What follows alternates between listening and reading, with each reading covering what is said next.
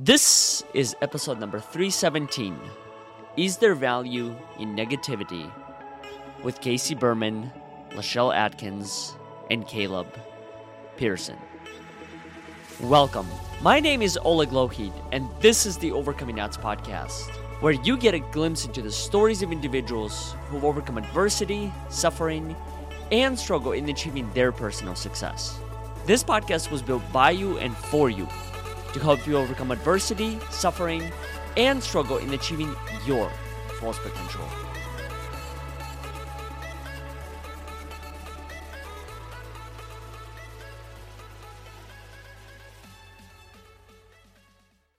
Before we get into today's episode, I would like to make a few quick announcements.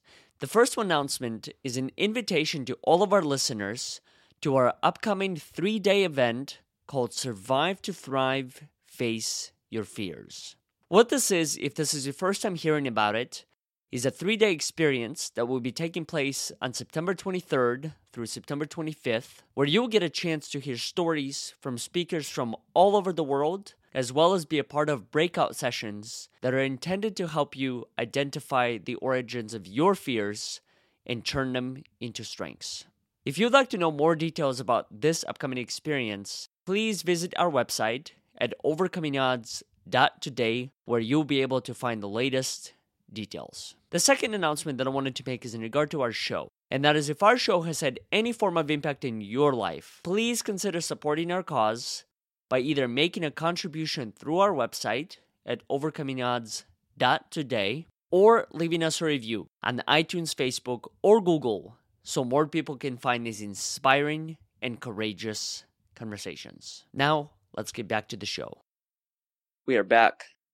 Everyone's here. The whole crew is back. I'm excited. I'm excited for this for a couple of reasons. First is when I first thought of this topic, negativity to begin with, I'd realized for so many years of my life, I chose to refrain from it.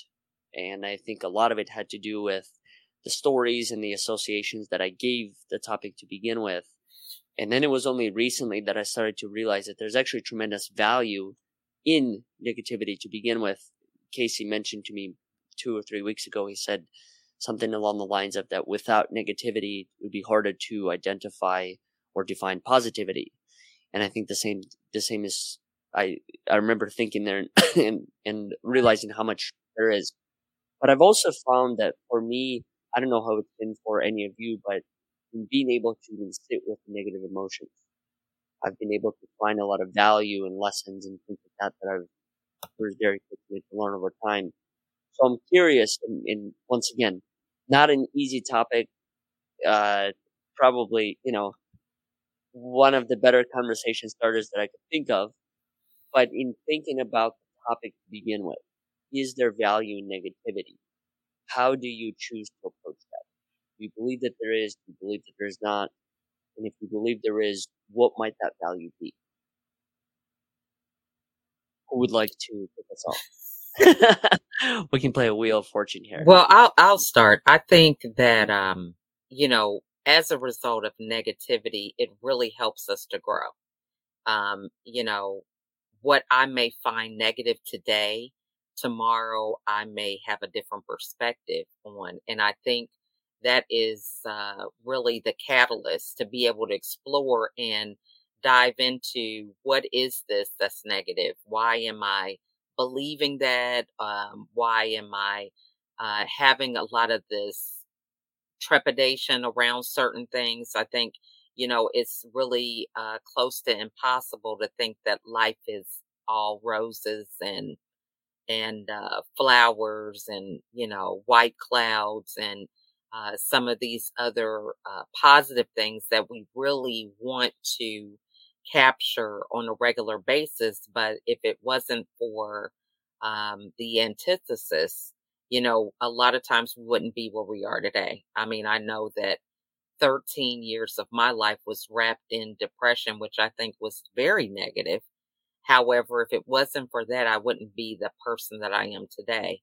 It has really helped me to be more open with my communication, very clear on my messaging in order to be able to reach people that were in or sometimes are currently in that state that I was in. So, and then I think, it's negative based on what part of the experience you're in. Now I can look back over that period and say, wow, that was a blessing. And, other people could be like, is she crazy? You know, whereas when I was going through it, it was negative. So it's like once something comes to maturity, we see the value and the blessing in it. I can always say, whenever I got the news that I was expecting again, there was this excitement and euphoria that everything is going to be great. And then, you get morning sickness and you have all these other things that are negative, but it's part of the process. So there's so many different ways to look at this, but, I think as we mature, we can appreciate it. And maybe what started out being negative was really positive in the first place. We just hadn't got to the other side or gone through the journey long enough to appreciate it. So just to clarify, life is not always sunshine and rainbows? No, no. Damn. My If you have childhood kids, you definitely perception understand just that. been shattered. But Yes. I agree with you. I think there is a lot to be said in regard to it, and I also agree with you in regard to negativity having tremendous amount of seeds, I guess you could say, for growth or the possibility to grow. And I found that to be the same exact thing. Once I understood that life is not all about one side, it's a combination of the two. And it becomes my responsibility learning how do you navigate from one to the other.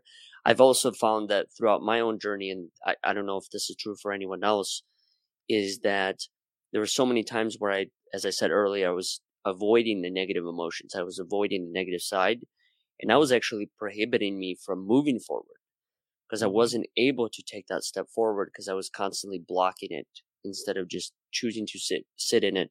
And I think, I don't know, for two guys in the room or three of us, there might be some commonalities as far as I think being a male and sitting in one's emotions. It's not, I just wasn't a thing that one was supposed to do. In fact, I'm listening to a book right now called Long Walk to Freedom by Nelson Mandela. And that's one of the things that he talks about is this concept of manhood. And the question that he poses, at what point does a boy become a man? And what do you do as a man that you're not, quote unquote, supposed to do as a boy? And one of those things that he addresses is sitting in one's emotions, not even acknowledging them. It's not okay to cry. You have to kind of move past it. But I never really fully understood, how do you move past something that's always there? Right. So it's just been interesting. Caleb, I could tell that you're taking some notes. So clearly the conversation has already taken a turn. I am obviously, I always have my pen and pad ready. I do take lots of notes. But man, what a good question. And I love what LaChelle was talking about is being negative in the space that you were at the time. Maybe it was at the time for you, it was a negative experience, but two sides of the same coin, right? You can't have one without the other. You can't have dark without the light. And in so you can't live life thinking everything is just rainbows and sunshine, because it's not.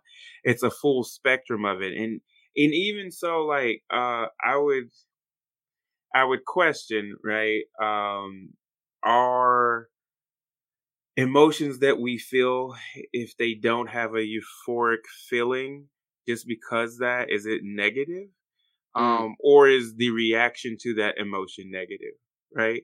If I'm angry or I'm sad or whatever and I'm depressed, is my reaction to that or my action in dealing with that, say shutting down, suppressing emotions, not being social, doing all of the things that I do that I feel I need to deal with it, right? Whether you feel like it's demasculating or not, are my actions negative or are the feelings negative? I think the feelings are just part of life. I think you can't live life without going through the good, the bad, experiencing the highs and the lows. And I wouldn't want to. I don't think I would want to go through life in eternal bliss. Because how do you learn from anything? How do you learn from the experiences that you had in the past? How do you know that you don't like that situation if you didn't get this feeling from that situation? You don't. I think I think to try to avoid negative situations, I think you're kind of like, you're fooling yourself because you can't. But what you can do is learn how to respond. What you can do is learn how to turn that negativity into something positive, something that you can build off of, something that so to speak, worthwhile, that may be something specific to you. But yeah, great topic of conversation. So is learning essential to living then? Or is that something that we just make it so? Of course.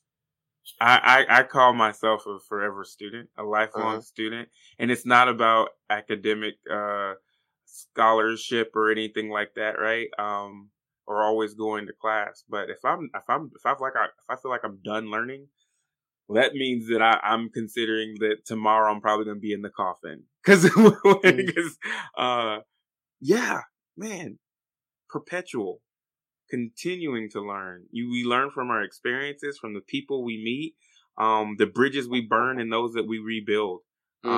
If you're not learning, then, I mean, what are you doing? What are you doing? Casey? Yeah, it's a great topic. Agree. There's a quote that says you can either view life as a prison or as a classroom. And so I think if you view it as a prison, that's where you feel anxious and the world's against you and you're being attacked. If you view it as a classroom, it doesn't mean there aren't obstacles to overcome, but there's a curriculum and you're learning from it. And how do I grow? So if you look, is there value in negativity? I think so. And I think there is some. If you look at the word value, that means a benefit. Does that help? Does that support? Does that do good stuff for you? And good being a judgment call. Negativity, that's sort of a loaded word. And I think there's negative thinking. And then I think there's sort of negative, being negative, if you will. So, if you think about the etymology of negativity, I looked into it. There's a lot of different words from the 1400s around what negative is. It's the opposite of good, which makes sense. It's denial. One thing that came up to me is that it's not the truth. And that's something that's an ancient way that's not really used right now. If we look in the modern world right now, negativity is something, that's not good. It's not helpful. It's glass half empty. It's all of that. So is there value in negativity? I think there's value in that version of negativity that's critical thinking. That I don't think there's much value in the negative thinking that we associate with depression and anxiety and shame and guilt. We can debate about it, whether does depression help you? Does shame and guilt propel you? I think when you're angry and you're on that level of consciousness, you can do good things out of anger, but it's short-lived. If Mandela was angry, I don't think he would have survived the 27, 30 years, in Robben's Island. And so obviously he suffered in there. We weren't in there with him.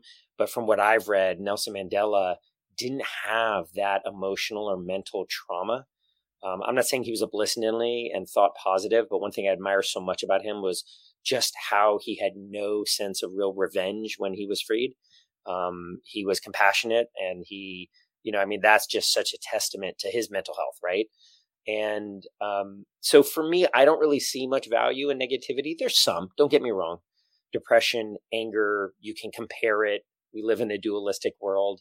People who've been anger or guilt or shame or a chip on your shoulder, right? Kyrie Irving just said that all the talk and smack talk he got is going to fuel him during the summer for next season. Okay, sure.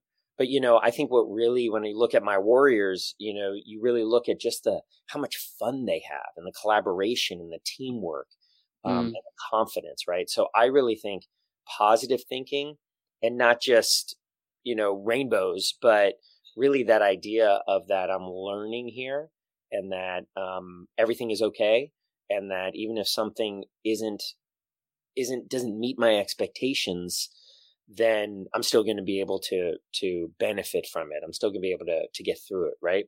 So I think that type of thing is real. So I don't really see much value in negativity. There is some, don't get me wrong. I didn't say there's definitively not, but I don't see a ton of value in negativity. The value I do see is that it helps you contrast when something is positive. It does give you that contrast because we do live in a dualistic world. I think whatever spirit or whatever you believe in when you pass or so on, I don't think there's much negativity up there. It's just kind of the zone, the flow. But we live in a relative world. I mean, that's what Einstein was talking about. So negativity helps us compare and contrast. That's how we make decisions. I think also it can fuel you short term. But if you're living your whole life on anger, look at some of our past presidents. If you look at your whole life on anger, it's going to burn out, if not burn you out. So actually, I see value more so in being able to shift. I think LaChelle was talking about being able to shift and recognize your thoughts and see that negativity, but then also make a choice or even not make a choice and just kind of naturally flow into a different state. How do you make that transition, or how have you been able to make that transition in your life? And correct me if I'm wrong, but I mean, there have been times where I've used elements of anger or wanting to quote unquote prove someone wrong, and then realizing at a certain point that, okay, I can't use that as my anchor the whole time, because then that's literally what I'm going to end up manifesting after a while. But I have found that a lot of those emotions truly are, they're very strong forces. So they can fuel me to get going. They can become quote unquote internal motivators for a certain stage.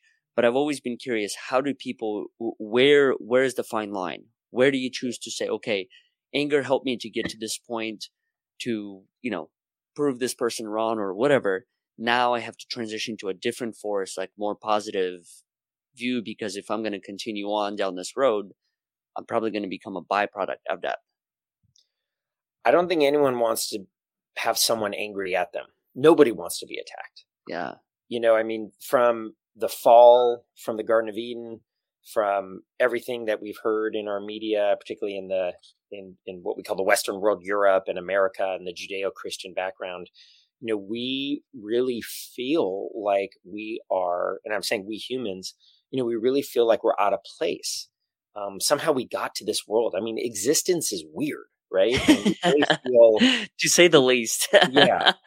And we've got some thoughts going on, which we place, our brain is here, but our brain is an organ that makes sense of the world. But we, for some reason, say our mind is in our head, but we don't know where our mind is. Our mind could be anywhere, but we put it in our head because the intellect is what's empowered. But we're scared. I mean, we're really scared, and we may not want to admit it. And so I think the shift I've made recently is realizing nobody wants to be attacked. No one does. And I know, if you think about your drill sergeant in the military, Caleb, you can talk more about it. A good drill sergeant is yelling and screaming and doing everything they do, but they love you. They want you to succeed. You think of Vince Lombardi, you think of good coaches and good mentors. They might have the theatrics of what looks like anger, but it's not anger. It's, if they're doing it right, it is a wanting, it's a collaboration. They really want you to succeed. So I really nobody wants to be yelled and attacked at all. My son doesn't. I don't want it. We all don't want it. Sometimes we do want it, because then if we get attacked, guess what we can do? We can then counterattack. And boy, does that feel good for a little while, right? So for me, the shift that how I've been able to make it is to realize, like, when I get angry, I might get someone to do something, but that's not what they want. And that's not what I want. And as I've gotten over this fact of I got them to do what they want, I realized that it just didn't make me feel good to be angry anymore. I didn't like being angry. And then you have a spouse, my wife, telling me, "What'd you do that for?" And the kids looking at me and they don't trust me something, and then you're like, "What did I do?" So that's really the shift, was like, I just don't like that feeling of anger anymore. I should have had this conversation years ago. This would have saved a lot of relationships. Seriously. But it's also a good point, like, about the coaches, and this is something I've never understood, and Caleb, you might have some insights of your own when it comes to it. It seems that every single coach that I've had throughout my life, whether it's for soccer, running, basketball, wherever it was that element. Get angry, scream at them, and I personally, I don't know if I was able to see the love through the words or through the actions, but I do agree with you that I think in some situations, some of the coaches, that's exactly what they wanted for us, but yet the communication style was completely different. And I wasn't the type of individual who would, yes, I would follow orders during practice or whatever it was, but there was a point where I was just like, I'm canceling that person out as far as what they're saying. Now I'm becoming angry with them due to their own form of communication. And that's something I've never fully understood, but you're right. I mean, in the military, I mean, that's probably the perception that it carries across the board, regardless of what branch you're in. Yeah, so it's actually an interesting concept, because the idea is to excite you, right? To incite this inspiration built off of this reaction, this instant emotional reaction of maybe being scared or fear, which creates an adrenaline rush. But the truth of the matter, I mean, we move to that, right, as the tool, the tactic to inspire you to move, and you like realize athletes and things like that realize, oh man, I wouldn't have been able to do this otherwise if I wasn't pushed and driven to do this. But the truth of the matter is you could literally get the same effect from just being excited. Somebody really exciting you, right? Somebody surprise, right? You're gonna get the same effect. The thing is, the difference is the dramatization of it, right? But you're going to get the exact same effect. And really what it comes down to is, a lot of people, and I wrote this down, is, do we use like negative experiences, right? Those who say, oh, I would have never been able to achieve this had I not gone through this. I would not be here if I didn't use this experience to build me up and do that. But do we almost use it as a cop-out to explain something we probably knew we could do all along, but we just didn't do it, right? It's the same thing, right? Yeah. Maybe I feared jumping into that. Maybe I feared going for that. Maybe I feared leaving this relationship, right? And then you go through your experience, you go through your negative experience, and then you look back on that relationship and you're like, man, I needed to go through that. But maybe you didn't need to go through that as long as you did.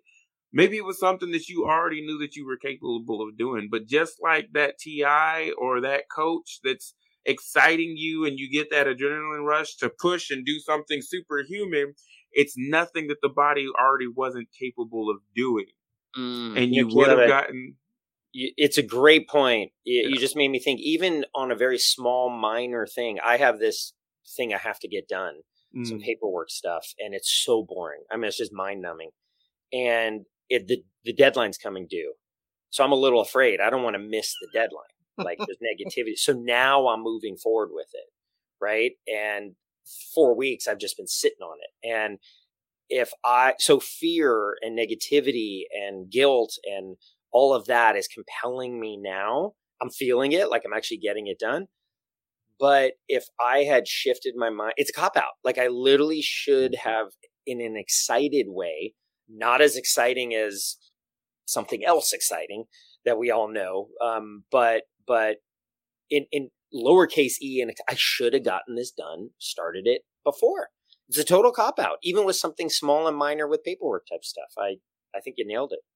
Well, and I think also too that is having the mindset of thinking how we want to show up, how we want to really embrace each opportunity. I think that's a shift in itself. If you have the power of intention, you can really pull a lot more out of some of those mindless activities, because that's how you see them, so as your perspective expands, you can begin to look at, something as simple as writing a thank you card, right? We can just say thank you, or we can get a graphic, or we can send somebody a video message, or we can, send them a quote with the text. I mean, there's so much that we can add to some of these simple, mundane tasks if we have the power of intention and just really overcoming our own self-sabotage. So like even if I go back and talk about my journey with depression, a lot of those things were things that I was doing to myself. I was caught up blaming everybody else. I was like, it's my husband, it's my kids, it's these circumstances. But once I really fessed up and took accountability for me, it was me, having my own self-sabotage. But, it just got to the point where it wasn't working anymore. I also find it interesting, though, in regard to that, at least what my experience has taught me, there became a point where I was telling the same story over and over again, to a point where I just got so tired of the narrative. And I literally was thinking to myself, there's got to be a different story I can tell. Right? It's the same. I mean, literally about anything in life. Going to the gym, and then literally before entering through the gym doors, thinking it's going to be hard. Why does it have to be hard? Why does it have to be a moment that I just truly don't enjoy? And instead, it's like it could be a completely different experience, just all due to the mindset that I have with it. And I found, I don't know if anyone can relate on here, but there were times where, because of that mindset, like what's the buffering prior to the event taking place, I would fall into procrastination. And then through procrastination, obviously the task does not get accomplished by any means, but I'm making myself believe that it does. Right? So that's that's even more like going back to Casey's point, like sometimes I truly don't understand his existence. Like, how does it happen the way it does? Right. What you're talking about, and oftentimes are expectations. And for me, one of the main causes of suffering in this world, and suffering comes from a not good thought, a not good thing, a negative thing, if we look at it that way. But in my opinion, one of the main causes of suffering, of negativity in this world, is that disconnect, the gap between what actually happened and what we expected to happen. Yeah. So birthday, you expect a sunny, beautiful day and everyone to come out. It rains and none of your friends show up. That's negative. You're going to be disappointed. And it could be anything, right? Like I want to get X $1,000 for my used car, and I know I can get $4,000 for my used car on eBay, and you get $1,200. Wow. I knew I was going to get $4,000. Well, how'd you know? That was just your expectation. Right? It didn't happen. Things changed. That was an old price, or that was a lie, or it just wasn't in your geography. They're paying $4,000 for it over there, but not here. It's just what it is. So it's that expectation. And you go into the gym, you expect it. You're hoping or expecting it to be a breeze, but you think it's going to be hard. It's just that, where'd that thinking hard? Where did that expectation come from? So, we all get set, and I think we don't, to the point about looking at our thoughts, I think we don't shine a light on our expectations. They're just there. We just assume them as true. But it really says, why do I expect this? I can have an intention, like it'd be nice if that happened. But like, why do I expect $4,000 for this car? Where did that come from? Maybe it's true. Maybe I'll get it. But where does that expectation even come from? I love how you you like literally in my mind, that's what I was thinking, and you verbalized it, wrapped it all up together, because LaChelle was talking about intention, right? How do you show up? How do you want to show up, right? Every day before I enter my classroom, especially on the first day, right? I may not be having a great day, but they have nothing to do with how my day started, right? And Not so, yet, at least. right? And so I kill it. I kill it every morning with excitement and energy to put myself in that position. And then you also talked about, your, what is the word you used? The expectations? Expectation. Yeah. What is my expectation? Your expectation, right? Your expectation, what you created, which brings me back to what LaChelle was saying about being the device of your own unhappiness. You're getting in your way, right? And even if say you went through a depression and everything, and you can sit there and say, okay, I didn't get out of it alone, right? I went and sought help. I spoke to people. I saw a professional. But at some point, you had to make that conscious decision to say, I'm going to go get help. You did that by yourself. So the things, and that was what I was talking about before, the things that we sit here and we make not excuses, but we say, oh, this negative decision. Excuses. Yeah, this negative decision that pushed me to do well. Right. This negative decision that ended up to bring me to something positive, right? This is my own creation, and this is nothing that I couldn't have already done myself.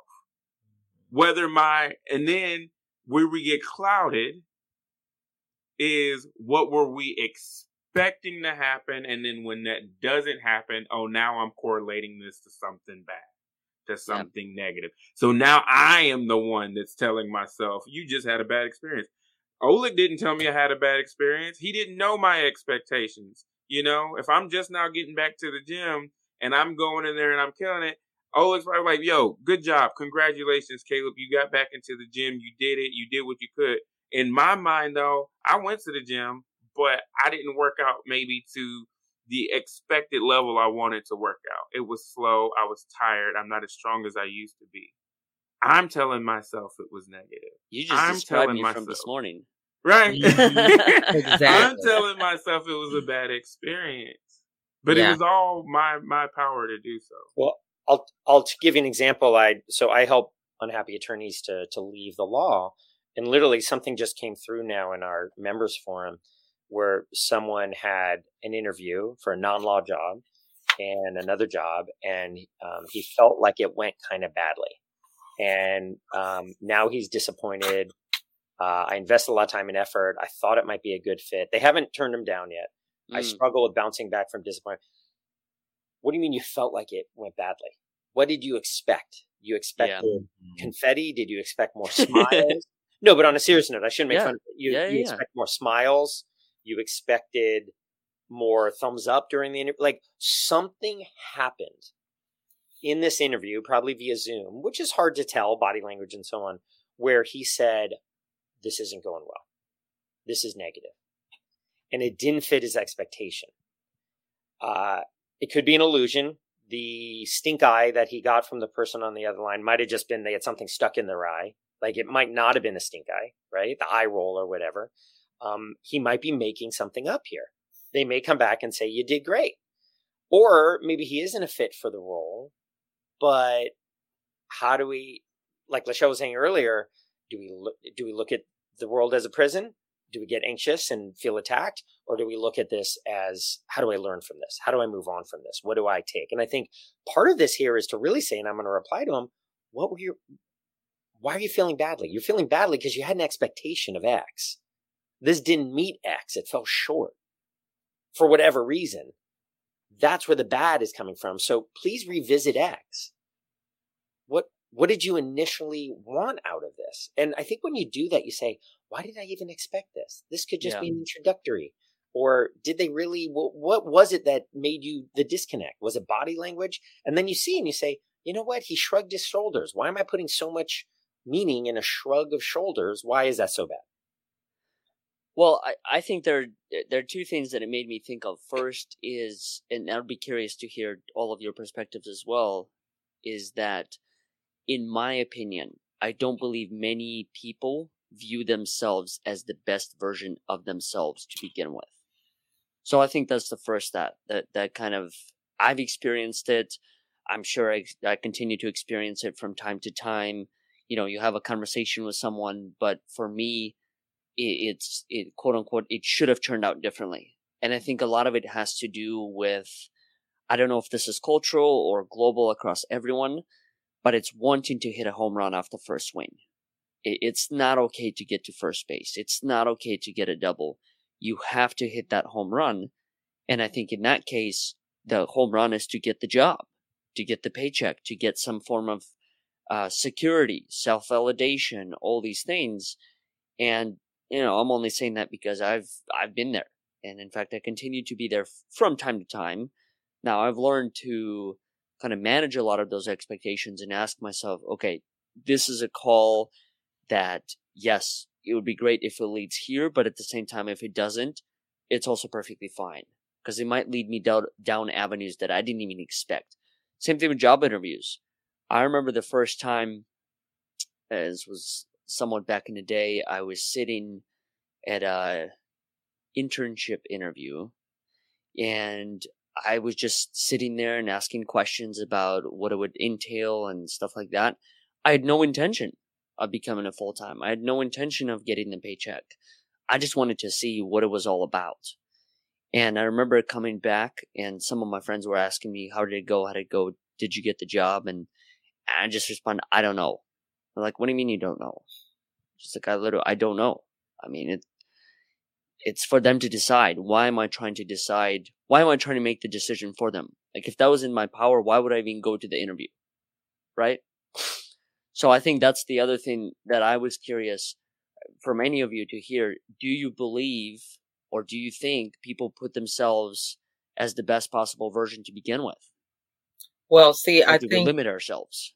I think that's a great question, because, what it sounds like is happening as a result of this conversation with many people is the representative that you sometimes show is not the real version of you. I always tell my clients or people that I interact with on a regular basis that, somebody always has a representative. And it's not until they get to know you better or whatever that you begin to see the real person. So when we talk about these expectations and the negativity, we know what we're doing and not doing. So when we say, oh, that didn't work out right, well, if you already had negative talk, you didn't believe it from the very beginning, the outcome is really what you believed happened, and so we just may not be in a place to admit that to other people. So we can profess, oh, I'm going on this job interview, but if you're telling yourself that you're not a good candidate, and you're beating yourself up all the way to the time you get there, I mean, you're going to have a negative result, and you're going to be looking for negativity more so than positivity, because that's the thing that you are behind a smile professing, but at the same time, you're really bringing to life that energy that you already are telling yourself. Yeah. It's actually a good question to ask, or at least for me, I think it's a good question whenever I'm speaking to someone, literally posing, am I speaking to you? Am I speaking to your assistant? Am I speaking to your banker?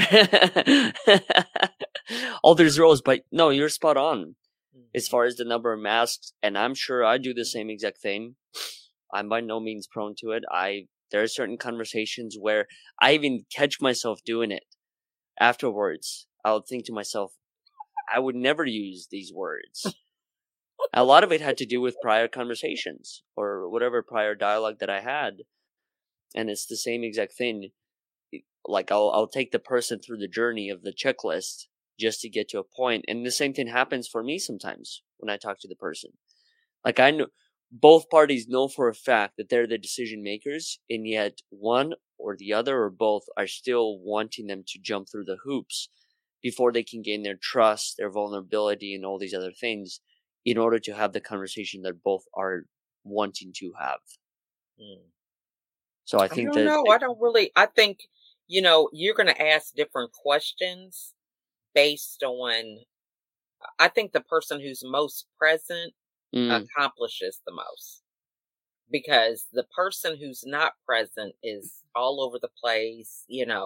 They begin to demonstrate and say things that really kind of allude to where they are. Like if you meet somebody and they're like, oh my gosh, I'm sorry, I'm running behind, I have so much going on. You can just kind of tell by their conversation that they're not fully present. And if you're in a place of calm, you can really maneuver how that whole conversation goes, because they are not calm. They are kind of scatterbrained, so to speak, in the moment.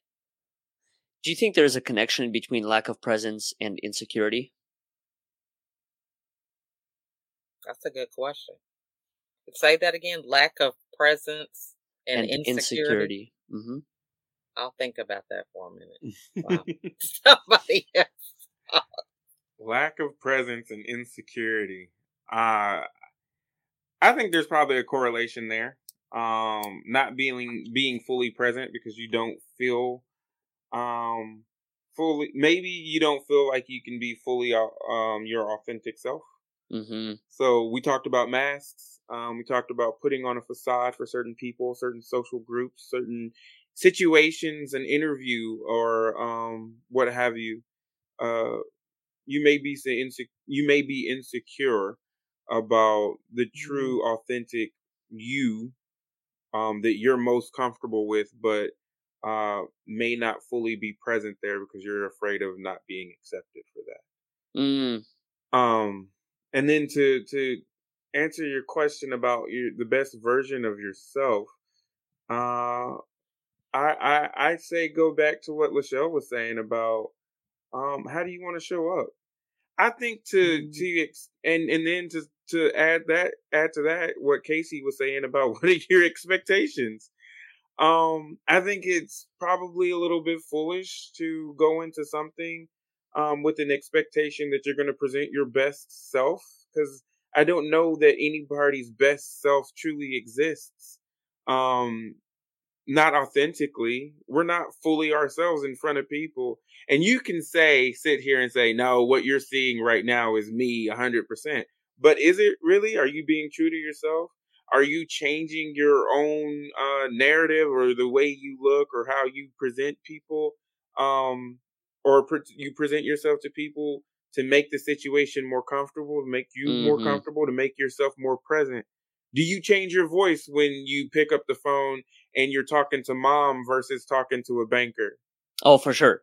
Right? And, I don't know why, but when you asked that question, I went bowling on Sunday, and it made me think about bowling. And I know how to bowl and get a strike. And my expectation is that first frame, I'm going to bowl and get a strike. But for whatever reason, that first frame, I don't know why, but I pull back. And I don't. I'll get a spare, but I don't get my strike.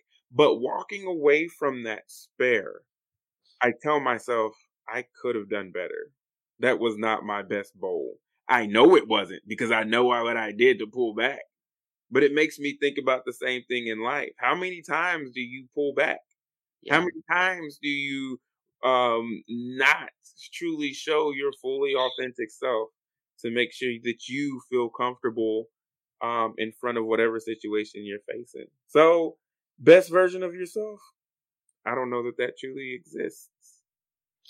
This is a great conversation, and Gandhi said that he would rather. There's a story about how he had an event, a big event, and he had to cancel it, or he considered canceling it because he wasn't ready for it, or he didn't have the news. There was something that just wasn't.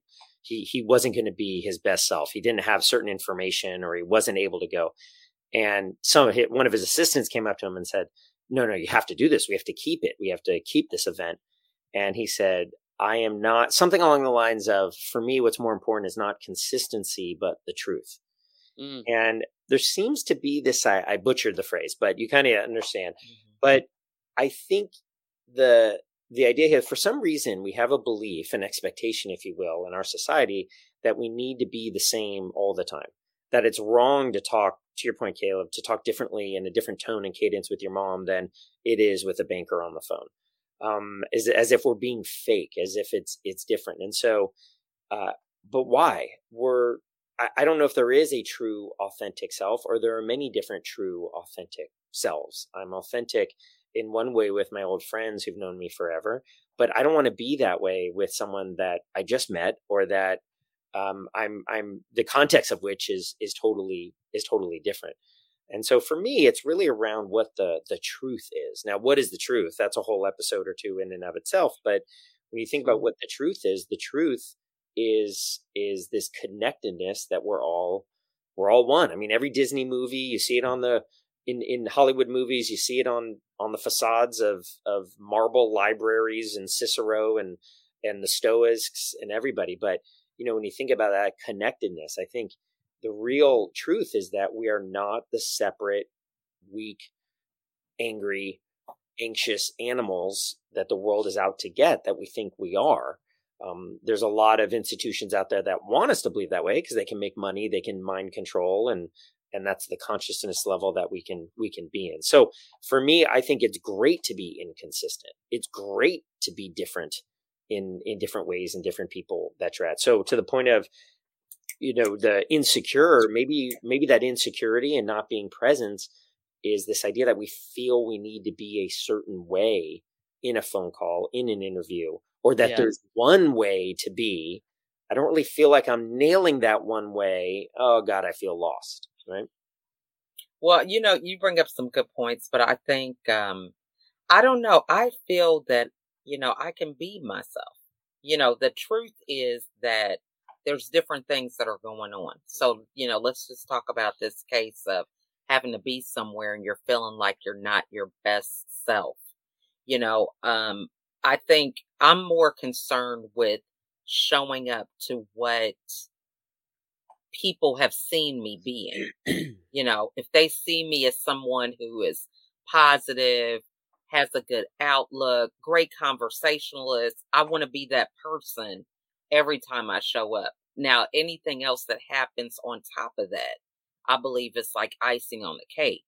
But, if I invite you to a panel, I'm going to be inviting you because I've interacted with you on this panel, and I feel like you would add a lot to the conversation. So I think sometimes what we do is, we have these different places where we show up, and we have created a brand or a, reputation for ourselves.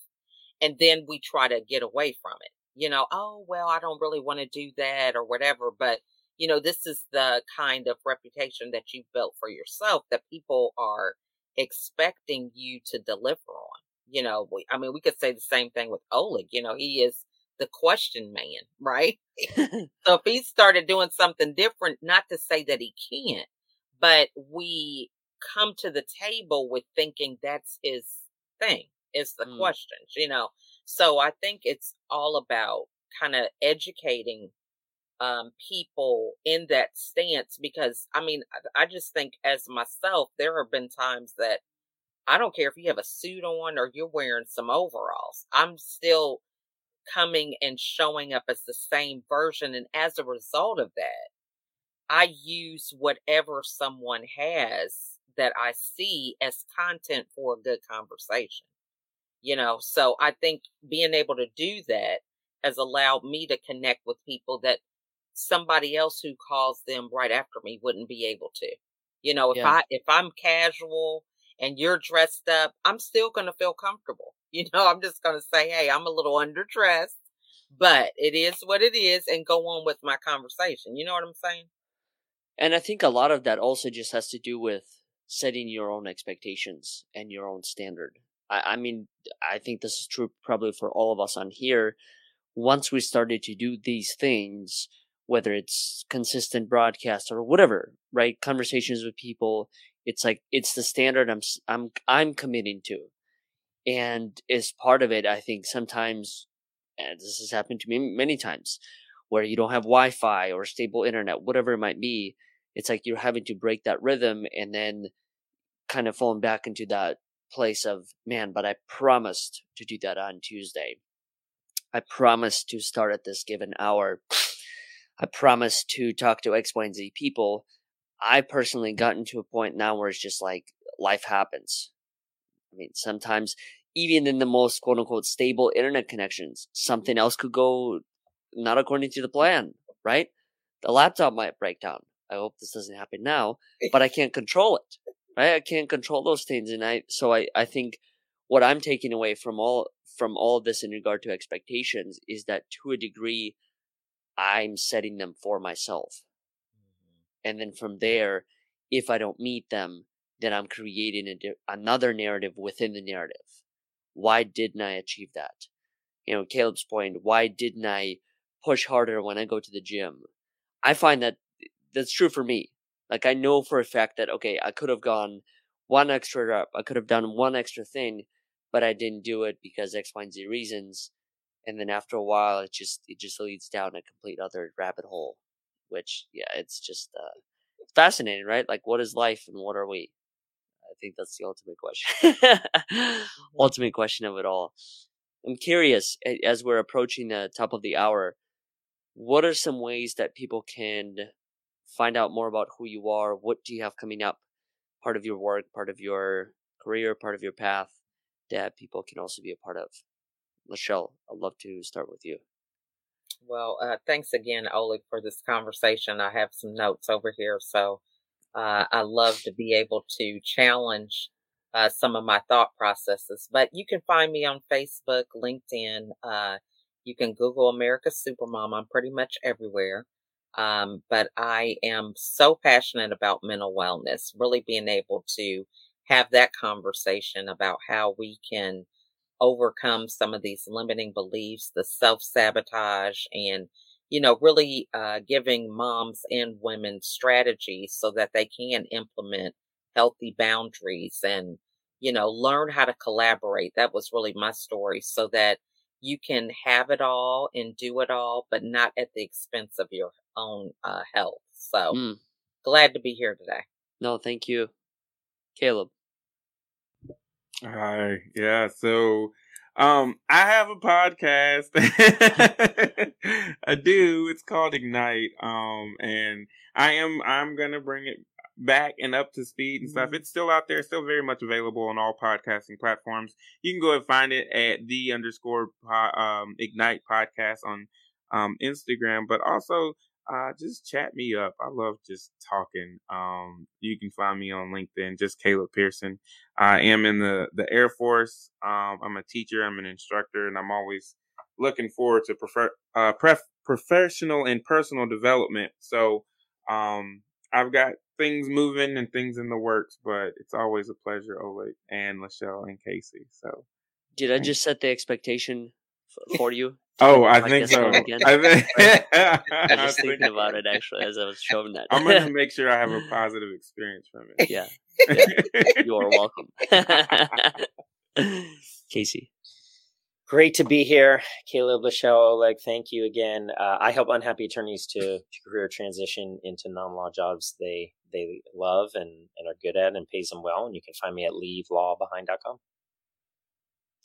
I want to thank the three of you and anyone else that's going to be listening to this, just for this conversation, the value that all of you always bring.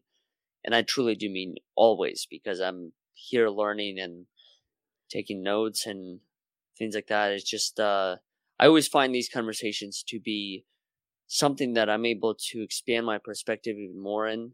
And even in this case, thinking about the term negative and thinking, why does it have to be negative to begin with? So a lot of it, just what I've heard through this conversation, is based on mindset, my expectations of the terms to begin with, and the fact that I have a choice to a degree. I think and that choice is always there. So I want to thank all of you for being a part of it, and looking forward to reconnecting with you soon.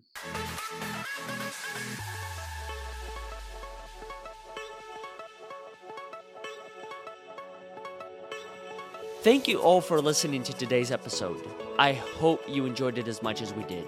If you haven't done so already, please consider subscribing to our future episodes so you can receive all of the latest content. Also, if you like what you heard, consider leaving us a review on iTunes, Facebook, or Google so more people can find these inspiring and courageous conversations. Once again, we thank you for listening, and we'll look forward to having you next time.